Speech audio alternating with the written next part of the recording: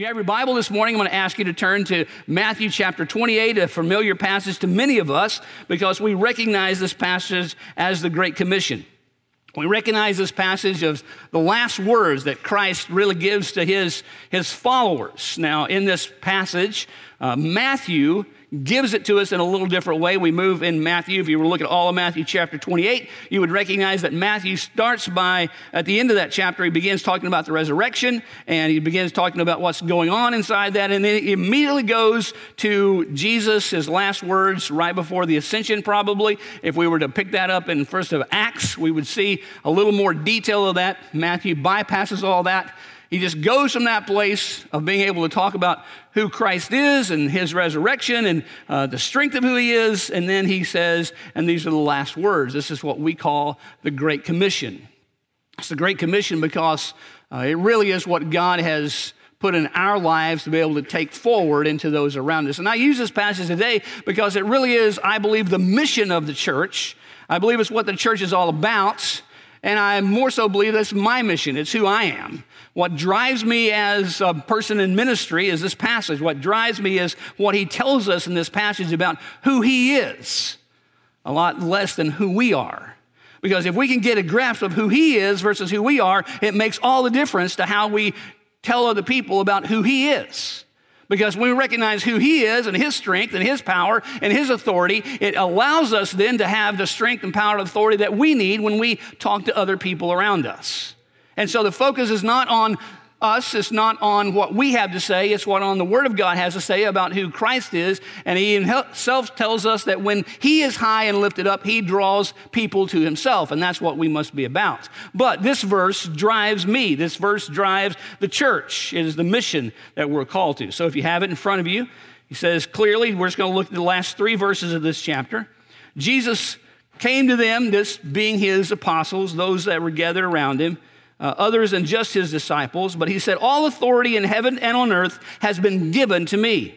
Therefore, go and make disciples of all nations, baptizing them in the name of the Father and of the Son and of the Holy Spirit. Now, great word right there that we won't preach on today, but inside that, the Father, Son, and Holy Spirit, he gives us the Trinity. He gives us the understanding of the Godhead, of who he is. That's a great doctrinal piece that we need to hear. Just those verses in that help us to realize who God is. In verse 20, and teaching them to obey everything I have commanded you, and surely I am with you always, to the very end of the age.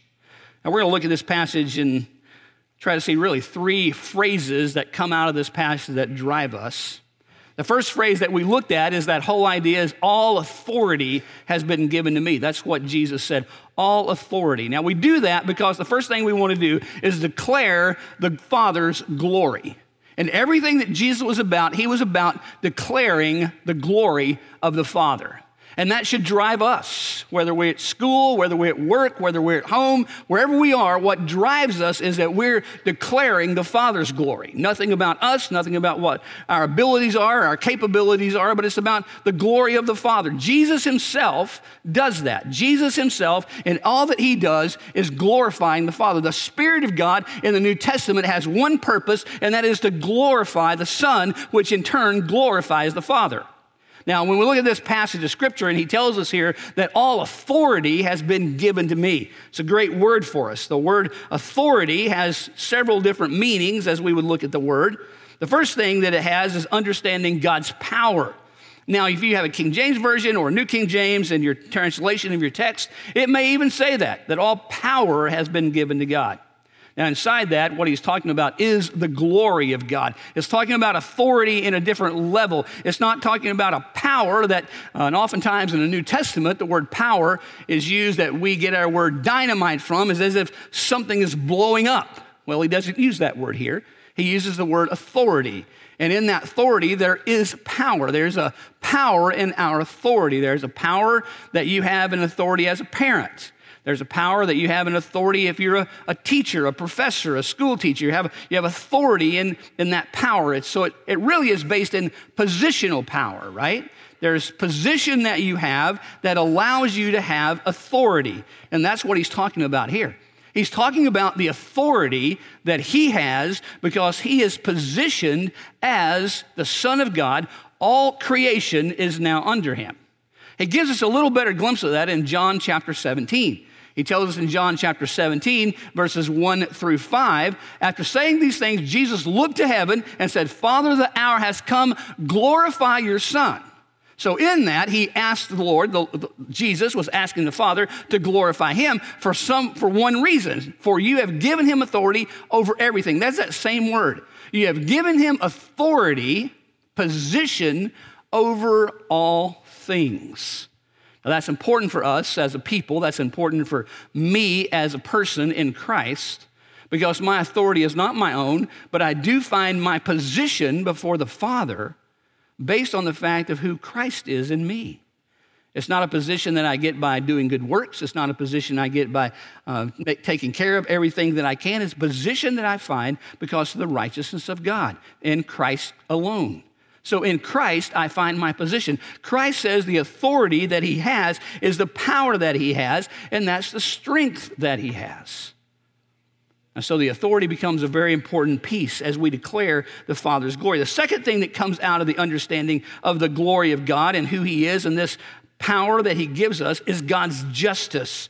God's justice. In this word authority is also the word, it's a legal idea of being just. It's as if you go into the courtroom and there must be justice about everything. That's why I list this verse from Romans chapter 6, verse 23. For all have sinned and fall short of the glory of God. For the wages of sin is death, but the gift of God is eternal life. He gives us that idea of the wages of sin. The legal purpose of our being who we are is the authority of who Christ is. Christ in his position, who died on the cross, has given us new life, and the legal justice that he has. There will be some people who will say, for example, that God loves everyone, and God does love everyone. And there will be some who will take that one step further, and they'll say God loves everyone, so therefore everyone is going to be saved. And everyone is going to spend time in heaven. And everyone is, when the end of life comes, because God is so good, every person is going to go to heaven. Now, I don't believe the Bible teaches that at all. That's a core value for me. I believe the Bible teaches that this authority is also justice. It's also, when we sin, there is a wage to our sin. The wages of sin is death, says the Bible, but the gift of God that is done through us through Christ, Christ has paid the penalty. He has been the one who has paid for our sin. But there are those who will not accept that. There are those who will not trust in Christ for salvation. And when they do, my belief is that when they die, they will not spend eternity with God, but they will actually spend eternity in hell. And it becomes the position of the church. It becomes the position of the leaders. It becomes the position of the people, all of us, ministering together for the purpose of glorifying Christ, for the purpose of lifting him up, because we know that when someone dies, leaves this world without Christ, they spend eternity in hell. I believe that. 100%. And I've got to tell you, when I've been watching over the last couple of days, the fires in California, that's one of the first things that comes to my mind when it tells me they found more people who have died in a car or who tried to get out of the fire. It's tragic. It's tragic that they're dying, but my first question in my heart and mind is, did they know Christ? Did they know Christ as Savior, as Lord? Was there someone who spoke into their lives? Was there someone who was teaching them about who Christ is and had confronted them with the gospel? That's not only true there, but that's true all around us. In southern Indiana, there are thousands of people, thousands of college students, thousands of single adults, thousands of married adults, thousands of in our older generation, our greatest generation, who have never accepted Christ. And what we look at then is inside that, God has a God of justice. So he brings us to the place in this word of authority, that he has all authority, and that authority is his power, which is his strength. That authority is the justice that he has to be able to make those decisions. But inside that is the authority of salvation. And that's what we get most of all. The understanding that he has given to us salvation. He tells us that in Romans chapter 10 when he begins to tell us, as Paul writes and tells us. I'm going to read that from my text because it says just a great word about how it flows in Romans chapter 10, verse 9 and 10. If you confess with your mouth Jesus is Lord and believe in your heart that God raised him from the dead, you will be saved. One believes with the heart, resulting in righteousness. Resulting in righteousness. And one confesses with the mouth, resulting in salvation. And so the authority, the glorifying the Father, has to do with the fact that we are people who are focused on salvation, are focused on the authority of Christ and who he is to be all strength for us. He gives us all strength. He is the one who is just, but he's the one who gives salvation because he is the one who has paid the penalty for our sin. That's what drives me. That's where my heart is. That's what I desire for the heart of the church to be, so that when you see your neighbors and you see people that you go to the store with or that you go to school with, that what you think about them is not good or bad, and there are those things that come out of that, but what we think about them is where they're going to spend eternity. How are they going to live their life in order that when they pass from this world to the next, they're going to be in heaven celebrating the joys of heaven. Now, I'll go right on to be able to say the second point today is deliver the gospel, and that's what he gets to. That's what he tells us as we understand his authority. What he allows us to do is to be able to go and make disciples. What he tells us in this passage. That's what he says to them. Go therefore, make disciples of all the nations, baptizing them in the name of the Father, the Son, and the Holy Spirit. Now, he tells us that. He doesn't tell us that we have to just go out for special occasions. That's not what that word is, though there are times we do that. What he really is talking about in the passage to these disciples and to us, that as we are going through life, as we go places together, as we are just going through the natural walking of life, what comes out of our life should be the kind of character, the kind of people, the kind of examples, so that those who see us might glorify the Father. They might recognize who Jesus is in our lives. Now that becomes a very difficult thing for us. I've just written a few things in your notes that brings about the importance of membership to the body. I believe that the body is what Christ died for. I believe the church is the power of God. Now, I know there's the church, when we sense of the church as the big C, the church that's around the world. We have believers who are in all parts of the world, and they're part of the church of the family of God, right?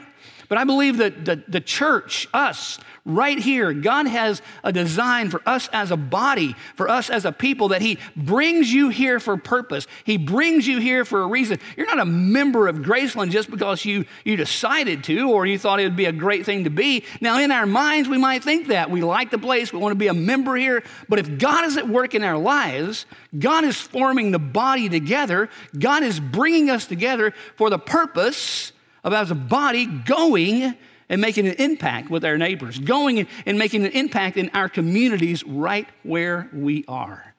The importance of membership is vital to us as a church. The importance of maturity, the idea that we are growing in Christ, and that's what he gets to in this idea of disciple.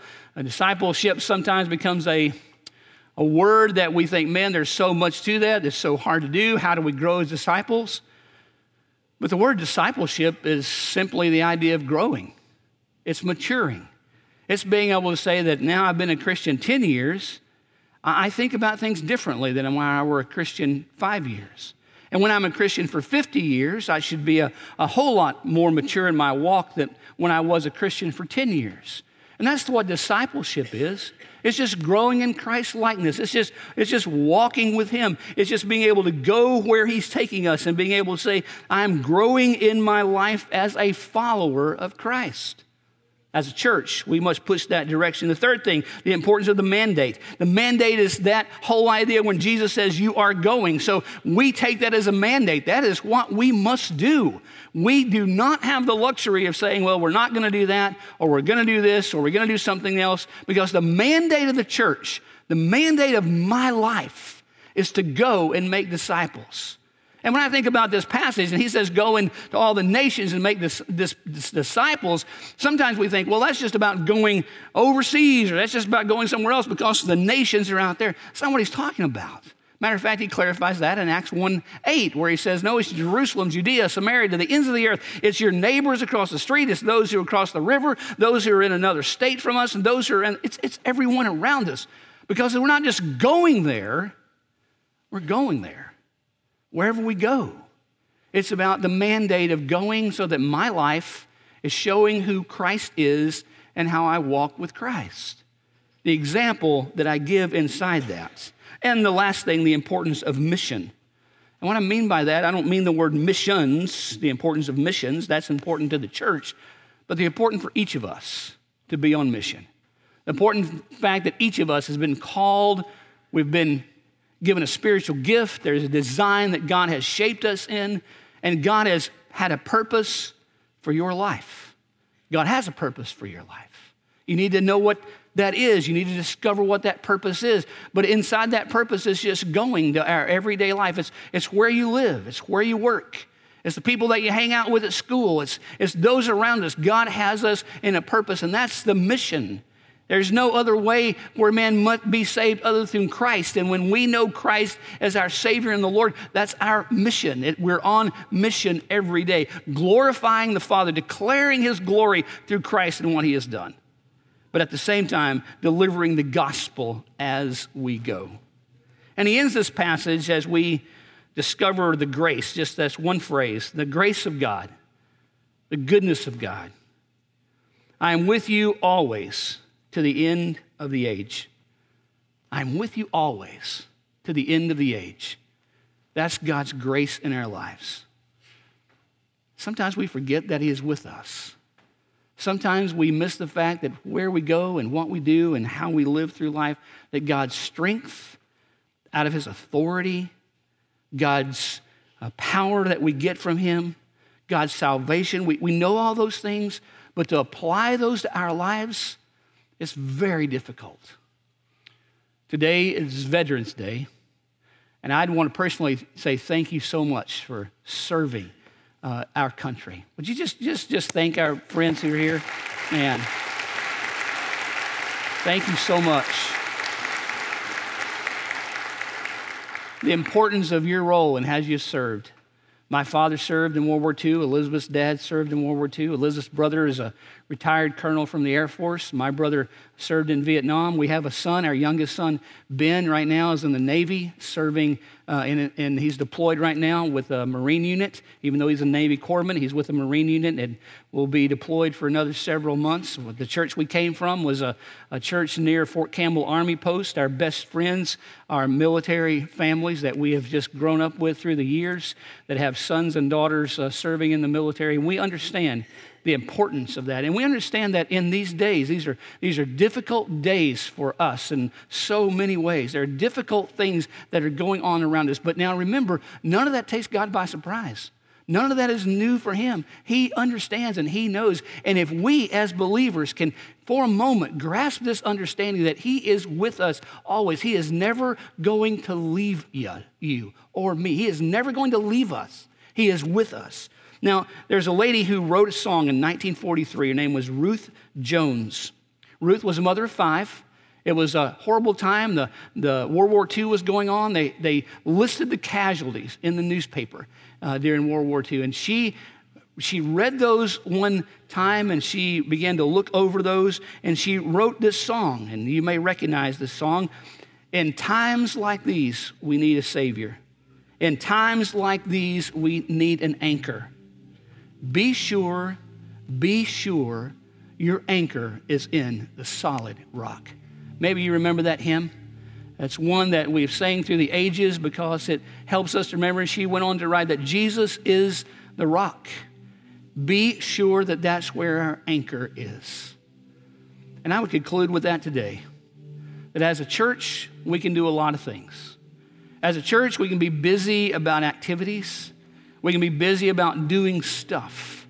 And those are good things. Those are helpful things.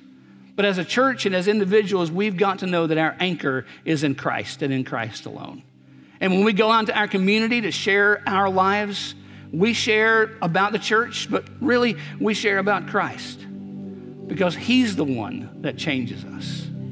He's the one that transforms us. Now, maybe you're here today and you've never been saved.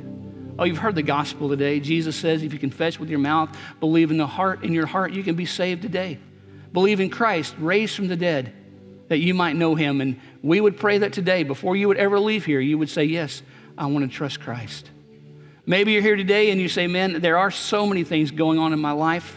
There's so many things that are happening around us that you need prayer for, that you need help with. Come back to the end of this message. Come back to the end of this verse.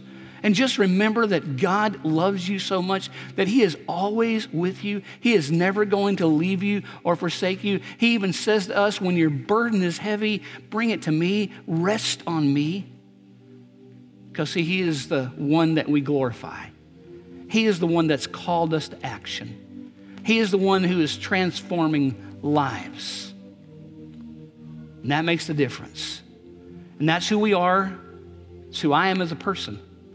That's who a church would be called out to be, that we seek to share with our community these verses, that Christ is the only way for a person to have salvation.